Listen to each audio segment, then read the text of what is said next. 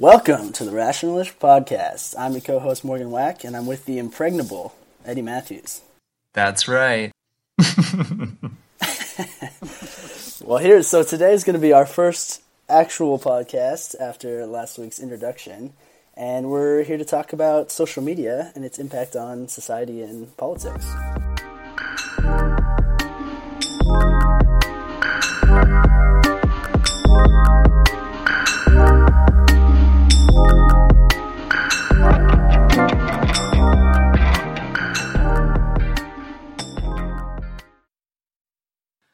Morgan, I heard you do an incredible Australian accent. Do you want to give a preview of that for our viewers? Yeah, well, I'll give you a little sneak peek just in case. You never know. There might be some Australians out there that are a fan. But yeah, okay, here you go. It's about as popular as a snake in a sleeping bag, am I?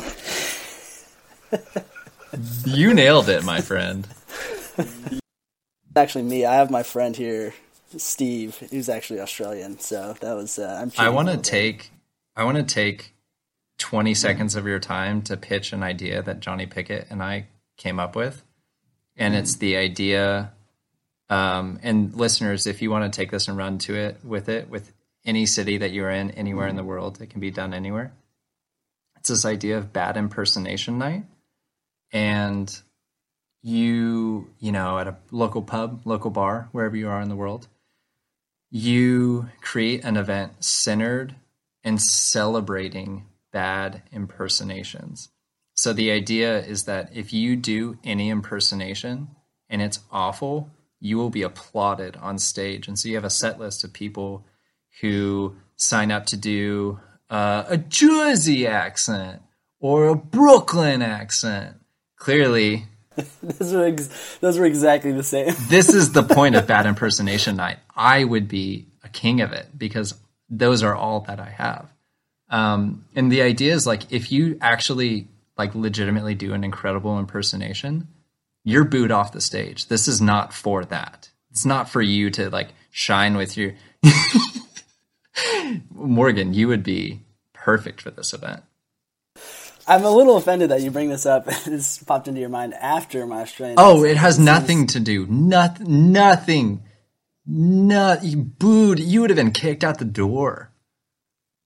We would have had the bouncer sick on you.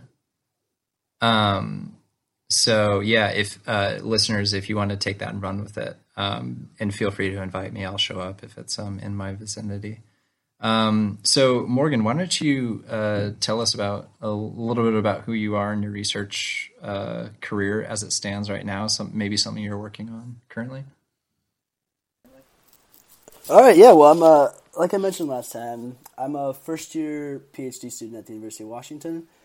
I study primarily comparative politics, political economy, and some methodological frameworks. I'm interested in sub-Saharan Africa and a number of developing regions, particularly post-conflict states, and the ways in which development structures and kind of technology interact. So this is a great topic for me. I find it extremely interesting. I'm working now with one of my classes. So our structure of our class is a bit different. We have to take a few years of classes before we do our dissertations, but I'm working on kind of applying a collective action perspective to development systems and nonprofits in post-conflict states and seeing the ways that inefficiencies develop just based on kind of market structures rather than any sort of malfeasance on behalf of the preferences or the treatment of individuals. Yeah, that's me, and I think I have a very expansive interest in how technology has redefined how we think about development and how we think about social interaction more generally, especially across different areas and different regions, and how these sorts of transformative technologies are interpreted and how they can interact with political structures more generally. And cool. How about yourself? Yes, I'm doing a PhD in creative writing at Swansea University. Swansea, based in South Wales. I'll be moving to Mexico Tijuana specifically in a couple months because that's the area of research part of the world that I'm looking at. So yeah. Has anyone ever moved from Swansea to Damn, Tijuana that's a really before in the history that's of such time? a good question. Wow. That maybe I'll do a little investigative reporting and come back in 6 months and say There's not like a huge like diaspora of Welsh citizens in Tijuana just over the man, border. I hope I find it. Their pasty skin will be fried red, I can tell you. I'll see them from a mile off. So yeah, I think so basically the creative writing, your dissertation, the lion's share of it is a creative work. So in my case, it's a novel set 20 years in the future on the border. So it's in San Diego and Tijuana and kind of that border region generally.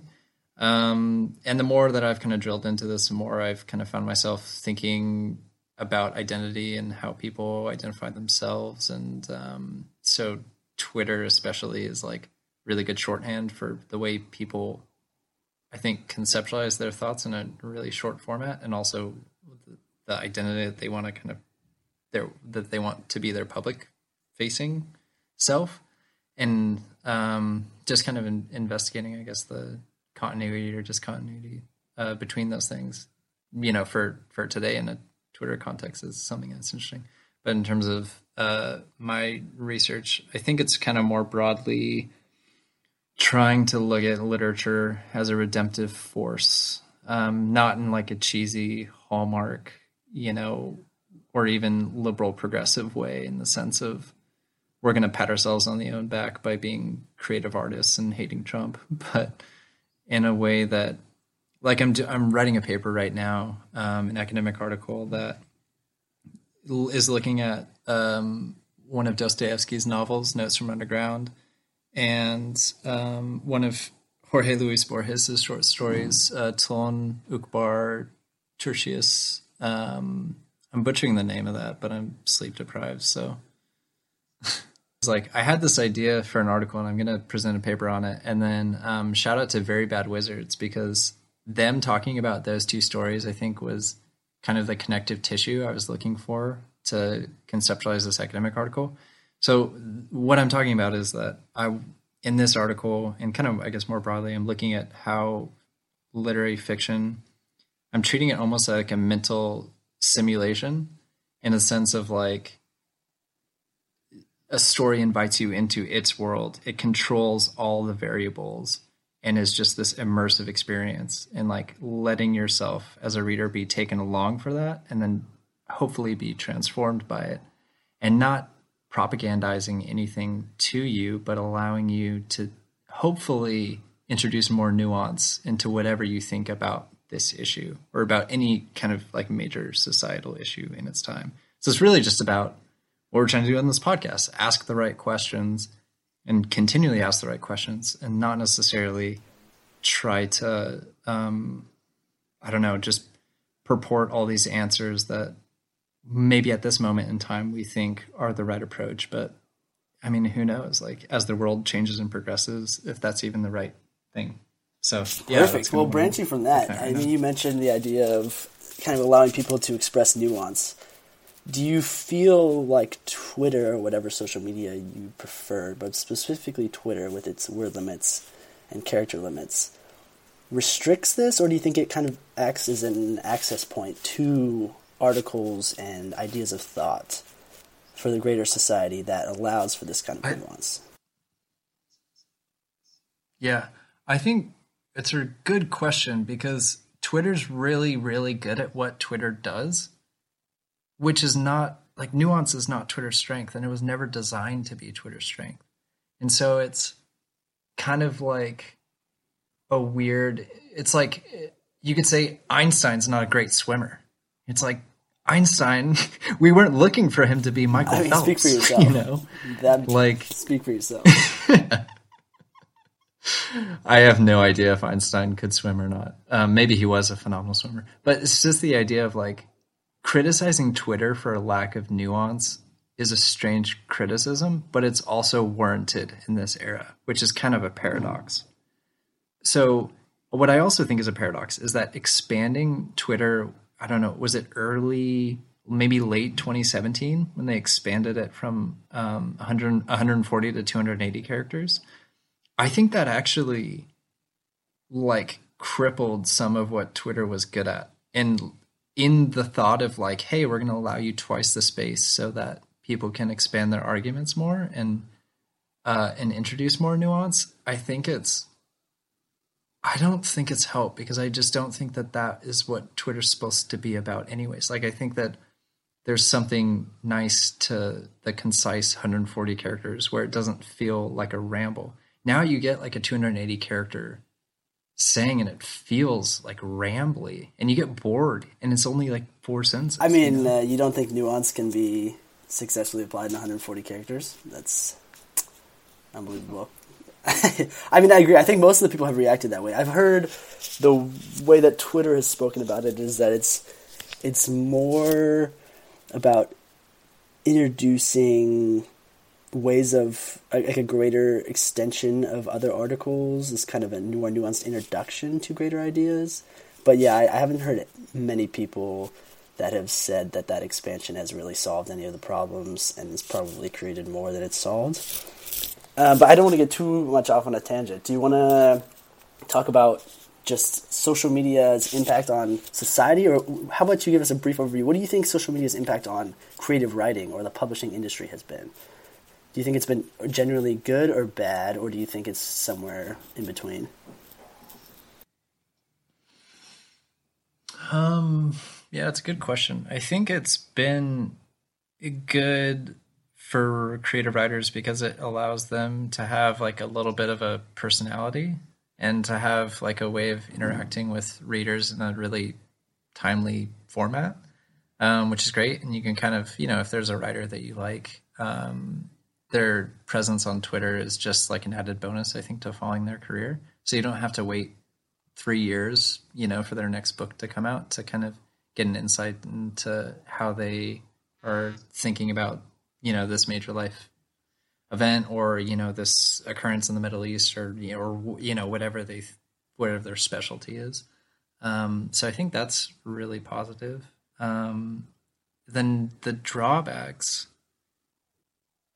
maybe drawbacks are kind of just the other side of that same coin, where it's like this writer who's really good at talking about this one thing has no business talking about feminism because they don't know anything about feminism, or just like it's detracting some of their expertise and they kind of wade into waters that, not because I don't think that, because to take that feminism example, not because male writers can't talk about feminism, but it's kind of like when actors like talk at length, not super articulately about their political beliefs, where it's like, you were good in Wolf of Wall Street. Why should we care about? I'm not calling out Leo specifically, but just, but it's just kind of like, okay, so why should we care what you think about this thing? But, I think that we have to, just because there needs to be a hierarchy in Twitter, because we need to,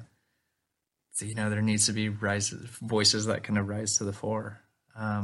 So it all just kind of gets muddled in terms of, does this person have like a good bearing, like something to offer to this issue? Or is this just some prominent writer, some prominent person espousing some belief that they have based on 10 minutes of half reading some article, Yeah, no, I mean, there definitely, it's been interesting to see the public kind of come full circle in the hopes and kind of failures of social media. I think with starting around the time of the Arab Spring, everyone was pretty kind of ebullient about the potential of social media to transform not just American society, but kind of the globe for good.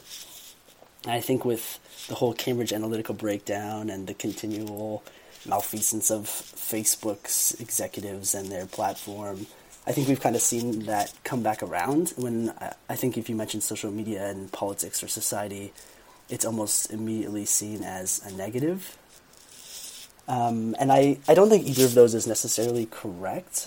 I think that the structures and the systems governing social media can be seen as kind of normatively good or bad, but that social media as a whole is, like any other technology, kind of a blank slate.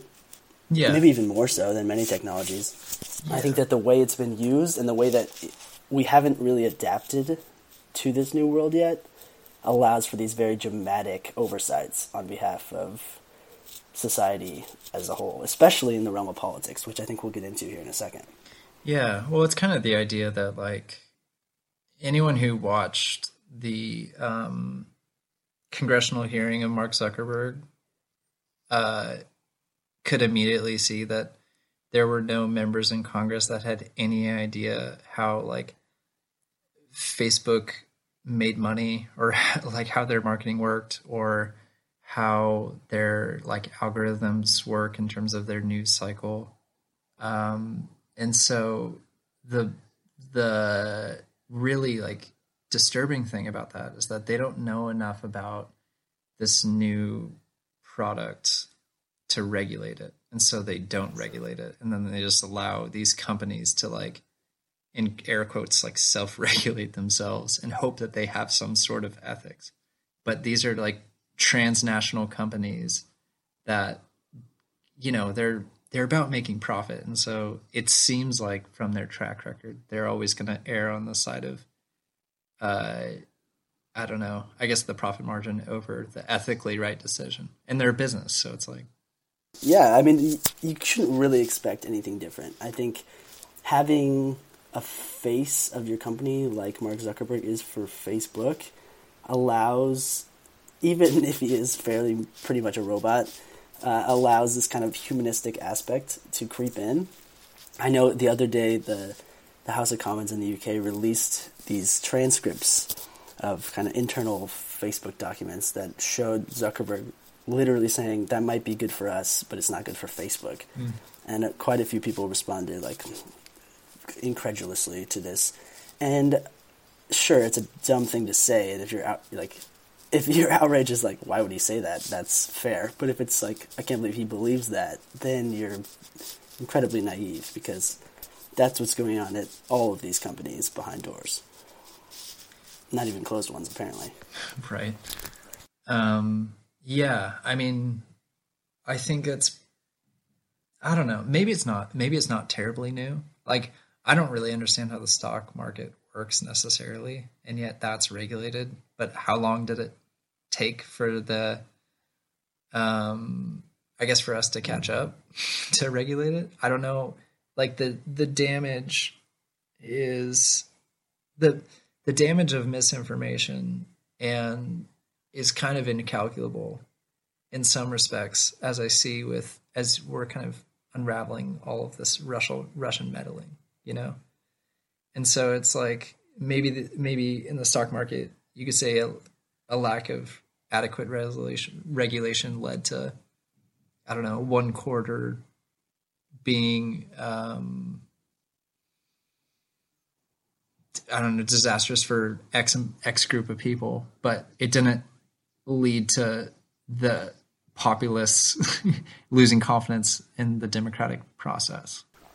Yeah, I mean, I think one of the major problems is that, unlike kind of the stock market, which is more neutral in terms of politics, although that could be argued against with things like neoliberal policies and other sorts of, you know, more free market ideologies.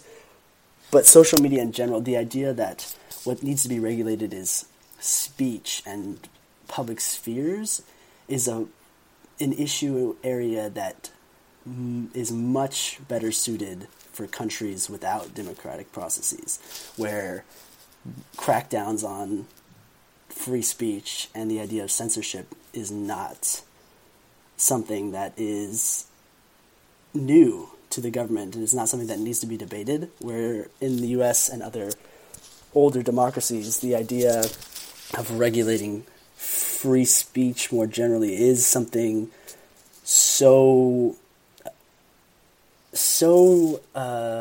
opposite of just our whole culture and history and ideology that it really does present a bind that we have yet to figure out. And I think the best way to view it is kind of more as these companies being monopolies, but even that doesn't solve the problem of Russian meddling. It's not like they would be confused if Facebook shut down. They would just go to these other sites and attach themselves to these other platforms. So it's something that if we had the answers to, we wouldn't have our own little podcast. We would be on the news. But unfortunately, nobody that I've heard has any, silver bullets that are going to solve this right away and produce only the goods that we thought we had in the early 2000s. Yeah, I mean, I guess there's a couple things when I feel like civil discourse is batted around in such a way that like so few people actually mean it. It's just the most, from certain people, it's just the most like bullshitty use of that term that I think should be treated like really sacredly. And I think the idea of civil discourse assumes that the person which you're having a conversation with is trying to orient the world in their best possible conceptualization of how a good world would function for a lot of people, and that this extension, this argument, this like line of thinking that they're taking is actually in the best interest of people, not just in their tribe or in their party, but actually for like society as a whole. And part of the reason that they are so like adamantly advocating for this one line of thinking is that they actually do care about society in like a really deep, profound way. And they think that the opposition is undermining this like deeply important conceptualization. And yet, so if you take that approach when you're having a conversation with someone that you disagree with, and you're like, this person, I'm giving them the benefit of the doubt, and that they are this way not because they've been bought and paid for, not because they're evil, not because they're malevolent necessarily. Like it's because they're, by and large trying to like create a society that's the most livable for the most amount of people. And this approach they feel like is the best one.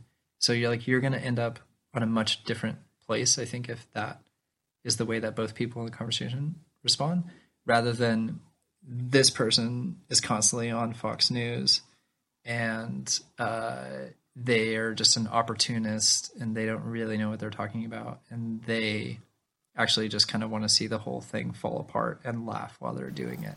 And so like, how much of that do you think comes back to the idea that it's not face-to-face contact anymore on social media, that we can't see these kind of empathetic responses? Humans are so designed to address these kind of facial cues and these social cues that are really absent from the online sphere. Do you think that plays a larger role than we take into account? As you hear it parroted as an issue, but nobody ever really seems to take it any further than that. And to me, it definitely seems like one of the primary concerns with the focus of social media and social interaction shifting to these online spaces. Yeah, absolutely. But it's like, how do you get away from that? I mean, I think that you absolutely should and can get away from it in terms of in your friend group, in your family, in like actively seek out people that see the world from a different vantage point than you do and converse about why, like investigate why they see it that way and try to actually learn. Don't just like sit through it and do it. But the problem is that the people who are willing to go that far are not the ones that we're worried about, and they're the vast minority. Right. So I guess reaching the people who aren't willing to do that, we only have at our disposal technology, and technology is never going to put you really in the room. So, like, I think it's a valid criticism. I think Elon Musk just tisk you right now. I know. Huh? That's what happened. So I mean, even if it's VR, even if it's AR, for our generation, it's never going to feel the same. But for the next generation, for Gen Z or like the one after that, it's probably going to feel the most natural thing in the world. So, I mean, I think even like my youngest brother's reality has been shaped around these technologies a lot more than me, and he's only 11 years younger than me. right. I can only imagine, even just 10 years from now, if you grew up and you have a cell phone that's access to the internet from the age of, 10, then your world is going to be so completely different. Yeah. Well, the other thing is that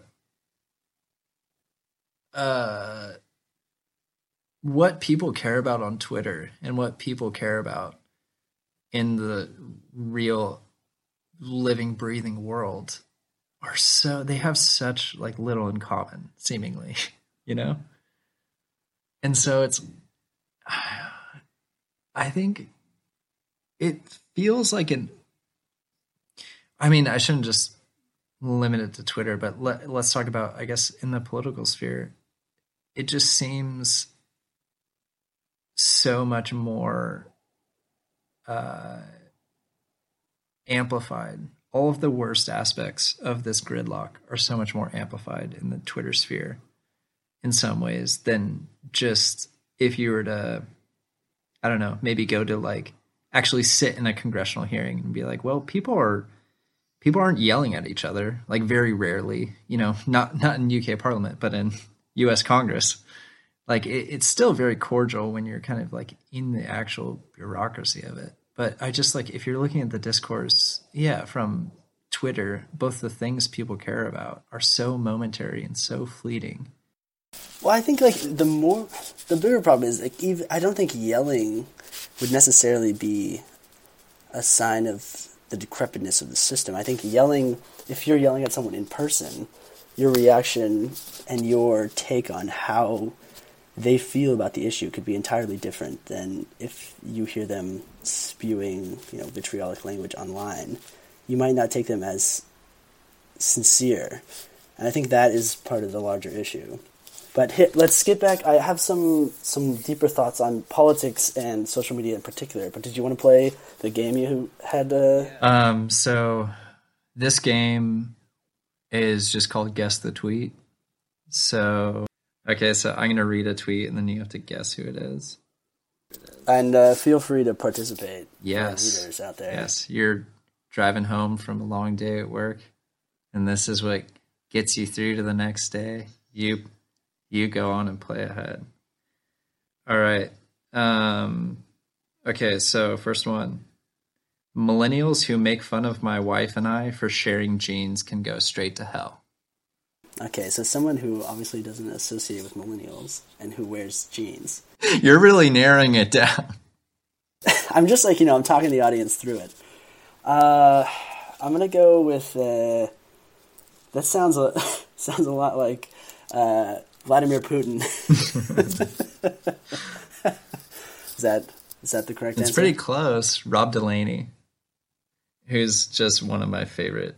He's got to be if there's a Twitter Hall of Fame, he would be in the first class of inductees. He basically got famous on Twitter, didn't he? Yeah. That's where he came from. And we should probably mention to the audience, even though they can probably tell by our youthful, virile voices, that we fall into this category of millennials. Are you one of those people that like shrinks from that definition? Because I don't necessarily think it's a bad, like it's used pejoratively a lot, but I don't necessarily like shrink from that. I think there's a lot to be. I think our generation has a lot of problems, but I think that, I don't know, there's a lot I like about it. What do you think about that term? I think, I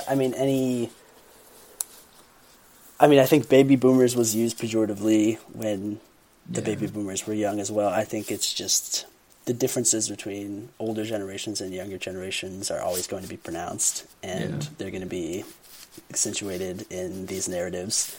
I definitely think that a lot of people that fall into our age categories, early 20s. Should the audience can make some safe assumptions already by once they just learned just now that we're millennials. Like, what are some of the safe assumptions? We don't like to work. We don't like to work. We hate work. We're all socialists. We're all socialists. Even take off the democratic. I hate that term, democratic. Just the No, socialists. Just the meat. Straight descendants of Mao and Lenin. Right. We like Drake. I mean, that's just true, though. That's Yeah, that one's true. That one's, well, I said safe assumptions. It's a good way to get hits on your site when you can link millennials to a strange. Oh, we like avocado toast. That's a good one. That's a Yeah, good that was like that's the low hanging fruit of millennial bashing. Nice work of avocado and fruit. You're very welcome. Yeah. Okay, next tweet. Here we go. Challenging the two parties isn't easy, but the games still surprise even me. Days before the election, a pollster puts the wrong name for me in a poll, but releases the results anyway. When it's pointed out, he magically fixes it in one night. I'm gonna say that's AOC. No, this is a hard guess. This wasn't totally fair. Governor Gary Johnson. So you just set me up for failure over here. Choosing obscure comedians, third-party candidates. I thought that one was a good segue into more of the heavy hitters. Fair enough. You think Gary Johnson is thrilled that you just put him in with the heavy hitters? He is super thrilled. Probably the only reason that people would know Gary Johnson is being the guy who on one of the talk shows said, "And what is Aleppo?" And yikes. Not a good look. Now he's on our podcast, so he's really making a comeback. Gary, if you're out there and if you ever want to be a guest, come redeem yourself, man. That would be amazing. Okay. As the year winds down and we look toward 2019, I'm asking you to make a commitment. Find something you want to change in your community and take the first step toward changing it. If you need some inspiration, take a look at some of the young leaders who inspired me this year. No doubt that's Kim Kardashian. It's actually Kim Kierkegaardashian.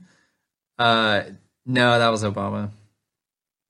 Gotcha. I mean, they just have such equally eloquent voices that you can see how I got confused. Okay, next one. This one's all caps, but I don't want to yell. I don't have the energy for it. I'll just imagine that. Right. Imagine it in all caps. Wait, what is it? Are you angry or are you excited? Maybe a little both. The rigged and corrupt media is the enemy of the people! Exclamation point. I mean, I'm gonna have to guess the commander-in-chief. DJ Trump! That was about the calmest tweet he's ever sent out as well. Yeah.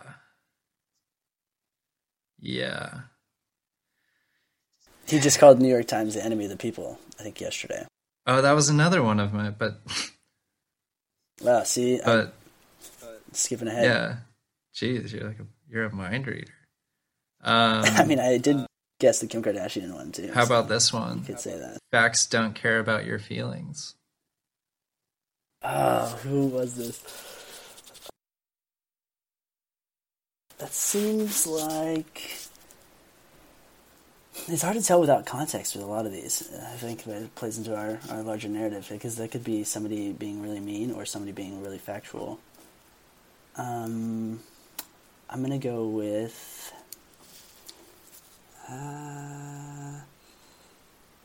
Cory Booker. No, it's Ben Shapiro. Okay. See, it could have gone either way. Yeah, exactly. I don't think that ever would be something Cory Booker would say.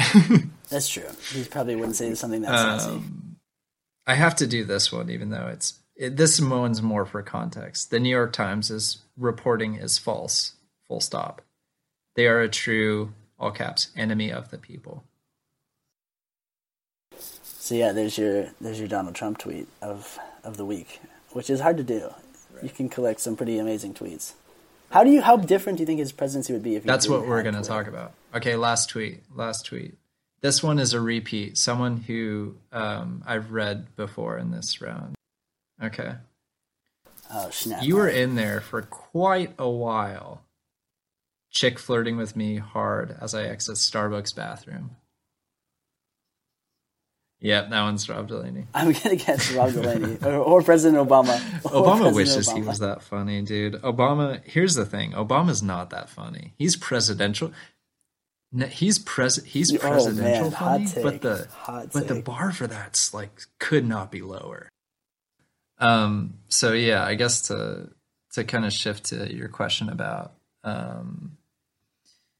how's I think his presidency would be a lot. It would be perceived as a lot more normal if he didn't have Twitter. Because he wouldn't have a way of communicating unfiltered. And that's one of 1,000 of problems of his is him. Like, if you think about it, every other president, like no one pays attention to White House statements that are like printed, you know? So there's that, like you could say that's an unfiltered approach, a White House statement, but it's like, no, it's not, because no one reads them. So that doesn't work. And then you could say, what's the next step? An Associated Press, just like Newsline, Trump said this, full stop. It's like, that's still a filter. And most people don't read the AP.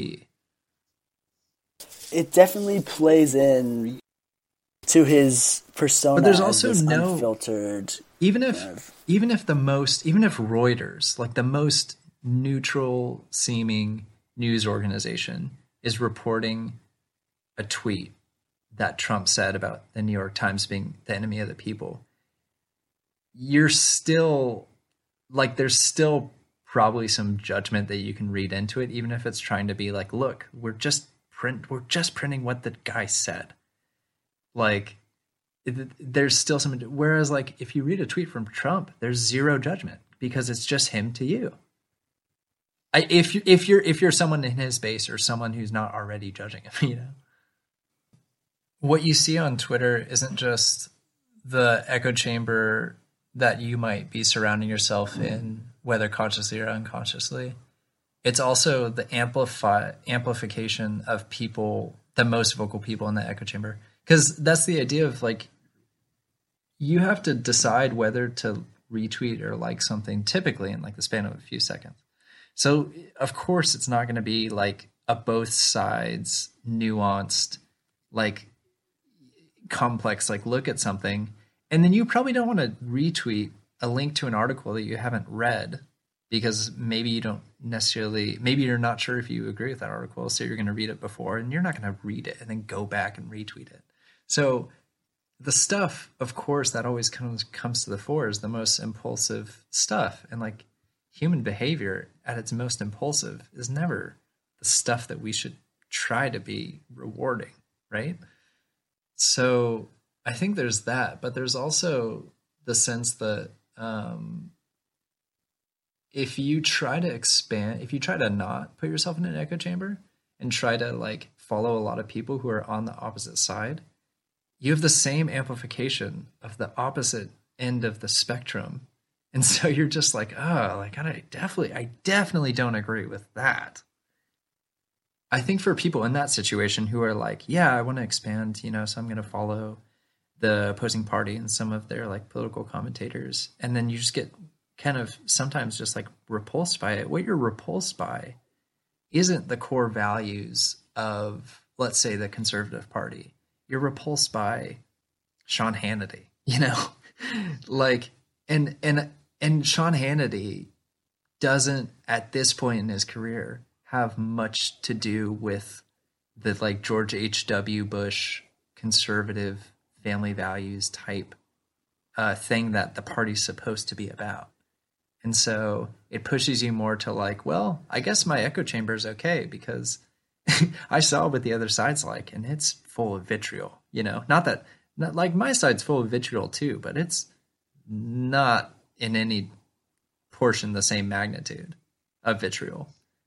And so, but that's not the right answer. It's just to turn back to your people. The right answer is to not necessarily be more centrist, because I think a lot of stuff that Bernie Sanders is doing is positive. He's not a centrist figure, but be more, I guess, empathic with, like what I talked about before, with assuming the other person is purporting this thing because they have a line of reasoning based on their background or based on what they've been exposed to, that they think this is the best iteration of the world. If it's obvious that, if it's not something that's obviously inerrant, if it's not white nationalism or something, and I think just being more charitable in the way that you look at that type of thing, and then seeking out those voices, the, like, in the case of the Conservative Party, the, like, David French's of the world,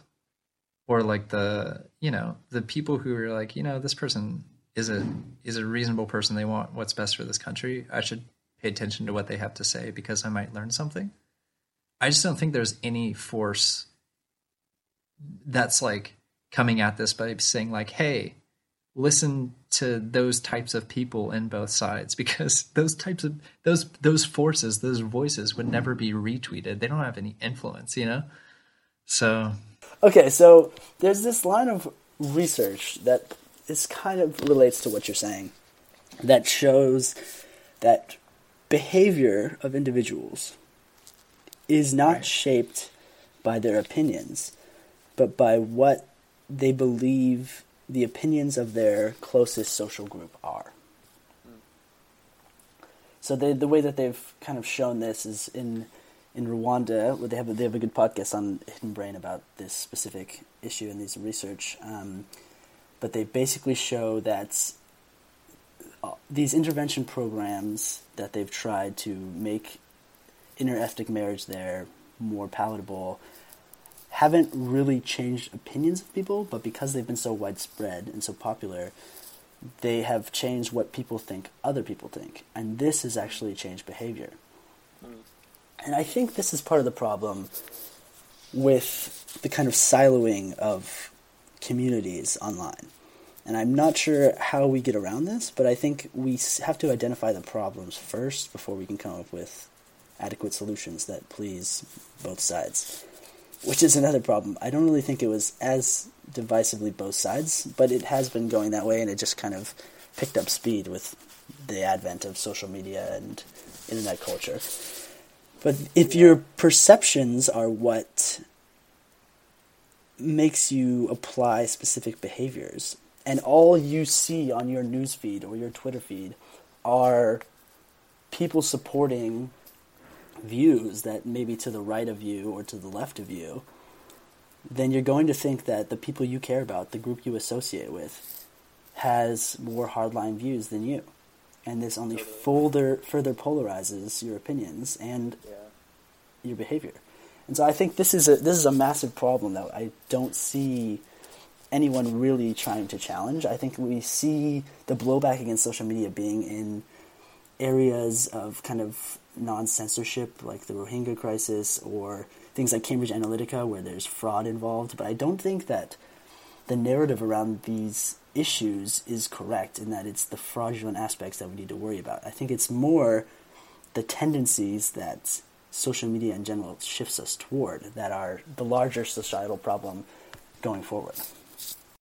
Well, I just think that the problem is that there are lots of individual solutions. If I want to approach this issue in a more nuanced way, I can find solutions for myself to see both sides of the issue. I think the problem is that there's no systemic solution that will affect all of those people either not willing or unable due to time constraints or whatever is going on in their lives to see both sides. And I do think it's almost a kind of a new sort of poverty, in that it takes time to have this sort of nuanced look at things. And that's not necessarily new, but the idea that we've kind of created this cheapening of hot takes, this idea that we've discounted opinions in a way that creates a cost if you want to have something more than a one-sided take on things. is a problem that can't be addressed with individual solutions. I mean, if you look at there's a terrific Atlantic article that came out last year about James Madison and social media. Essentially, his idea, he said that in all very numerous assemblies of whatever character is composed, passion never fails to wrest the scepter from reason. His entire idea for dividing the country up in the way it was divided was to separate people so that they would have time basically to calm down and they wouldn't be able to build up mobs against specific issues without thinking them through. And that has entirely been undone with the connectivity of the modern age. And now we have these online mobs that can address things without thinking even the slightest bit through or following through on evidence in the slightest way or even just calming down emotionally. And on both sides, that's a massive, I think there was way too much self-censoring to try to be on the right side of history. And I think that, I mean, I certainly do that, where it's like, oh, if I'm now with this tweet, I'm now going to be on the record as thinking this thing in this moment under these circumstances. And then maybe 6 hours later, there's this huge revelation where it makes the thing in the context at which I said it look, you know, in the best possible version, idiotic, but in the worst, like incriminating, you know? Well, the problem is not necessarily how people interpret it. It's that the incriminating, the people presiding over whether or not it should be deemed as criminal are people with very distinct agendas. And they are not impartial in any way. And, you know, the law isn't impartial either, but at least they have some systems in place that allow for some sort of impartiality. All right, so I think we should wrap this thing up, but I have a question for you here at the end. I've decided I'm going to end every segment with Morgan's hard-hitting question of the day. And so, in antiquity, democracy was developed because the republic had gotten too big and you couldn't have direct democracy. You could have only representative democracy in Rome and those sorts of places. In the U.S., it's obviously not possible to have representative democracy or to have a direct republic.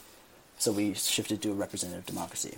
With the current technology and the ability to respond individually to tweets and policy legislations, it has been floated in some quarters that we should switch back to a form of direct democracy where individuals vote on these issues rather than representatives.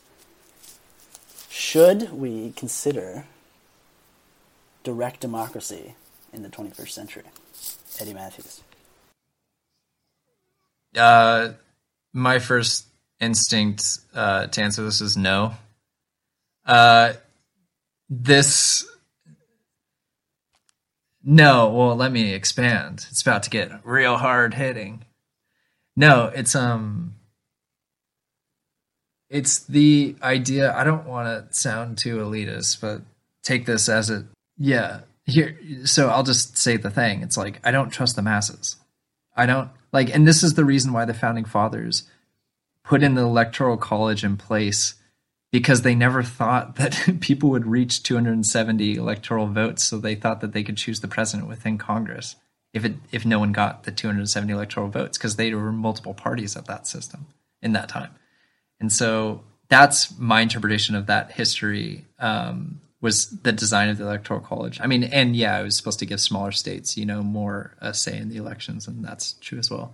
But it's the idea that even within representative democracy, people didn't trust the masses to elect the correct representative, you know. And that's not necessarily an elitist thing. It's just like, I mean, shit, man, look at what we did in 2016. Like, I don't think that. I mean, obviously, that's not so cut and dry, not so easy to say, but I mean, I think that there's the specialization required for modern, even just economic policy and political theory, is so far beyond what it used to be in kind of the Greek Republic. Even if the entire U.S. was made up of just people that were exactly like me, it would be skewed in a way where populists would be able to appeal to my desires and biases and heuristics in a way that would not lead to efficient outcomes. I think that having these sorts of structural barriers to decision making allows for more concise and cohesive long-term policies. But I also think that the way that it's been done now is too far on the other side. I think that the structural barriers provided by money and power in today's society have basically shown us that the other side doesn't work either, and it should be somewhere in between. I mean, I don't think that you would have had somebody like Donald Trump if the major political parties hadn't redone how they go about their elections to make them more democratic. But I also think you could end up with an even more corrupt system that way. So I think that one way or the other, like we were saying, without this double-edged sword, this sort of nuance that we provide to this issue, I think that you end up with inefficient outcomes. And I think that's something that democracy has to deal with. But I do think that technology should be integrated into the political process in a way where there is more public opinion and greater integrated interests into these matters without direct control over decision-making processes, at least in real time. As I said, the emotional aspects would not be great. Yeah. Well, last thing, let me pitch you on this. What if, so, there's a lot of, Bernie Sanders has led the charge on a lot of campaign finance reform, which I think is really positive. He's like the crazy old guy with the I love his Brooklyn accent. But, so anyways, he's, done.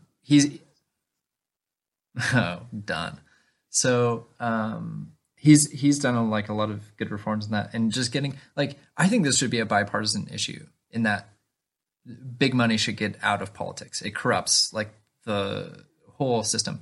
But what if we went one step further than that, or I guess 3 steps further than that, and that the maximum donation that every citizen can only make one donation, and the maximum donation allowed amount would be $50. And so, and campaign finance would be such that a billionaire couldn't just use all of his own money to fill in the rest of it. So it's $50, which, maybe not every person in absolute poverty in America could afford that. So maybe, I don't know, maybe you could argue it should be $30 or whatever. But an amount that you can contribute once to a candidate that you support and believe in, and the way that you kind of demonstrate that you've thought about these issues enough is by committing $50 to that person. Because for most people, $50 is kind of it's a lot of money. When you look at $50 in your hand, you're I'm not going to just spend this willy nilly. And so it's the idea that the $50 is a manifestation that you've thought more than just for 2 minutes about who you would give this money to. But you can't, obviously there'd be a ton of ways that people would figure out how to game this system, but in its purest form, the idea would be that you couldn't, give more than once. So that would just be a one-time thing. And then the candidates, if they weren't appealing to a massive amount of people, that would be reflected in the funding that they were getting for their campaign. Have you heard of the city of Seattle and the state? I think maybe the whole state of Washington. I think it's just the city of Seattle's donation credit system that they tried to implement this last election.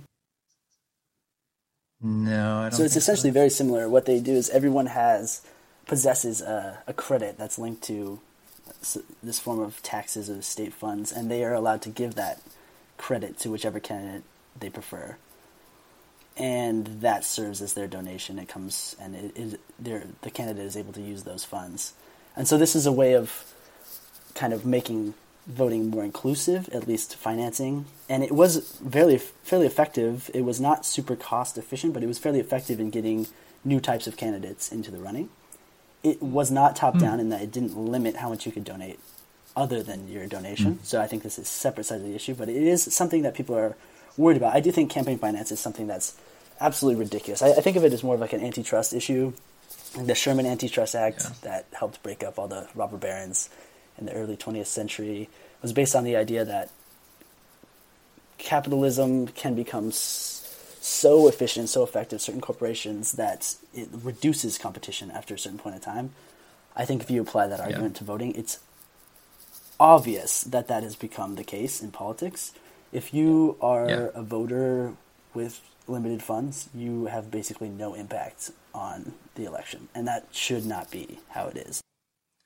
This is why people didn't like Hillary Clinton, and for some, for a good reason in some respects. Yeah, I mean, it's a problem. I don't think that the solution is taxes on this ultra rich. I think that's a start, but even the 70% marginal tax would only produce about 0.3% of the funds that fund the country through taxes. I think that is a good start.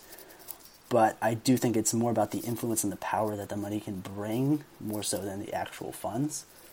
It's a huge structural problem that I think we may have the chance to address. I do think that the winds are shifting that direction, but unfortunately, the people in control of the actual systems that govern it will have it rot from their hands.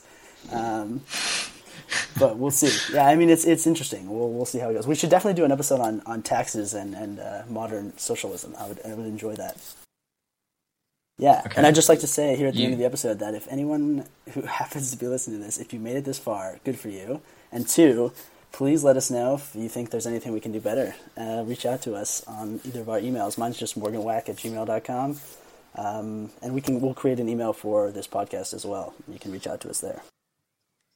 Yeah, we're also on Twitter. I'm sure you all already saw that. Could have led the episode with that. That would have been actually. We don't want to start off with a perfect episode first. We'd have nowhere to go, no other direction. Purposely bombed this episode. So if you're thinking, "Wow, that was garbage," just know that was a deliberate choice. It was orchestrated. So yeah, we're on Twitter at rationalishpod. Hit us up. Cool. Thanks, Morgan. Enjoy your day, listeners. Peace.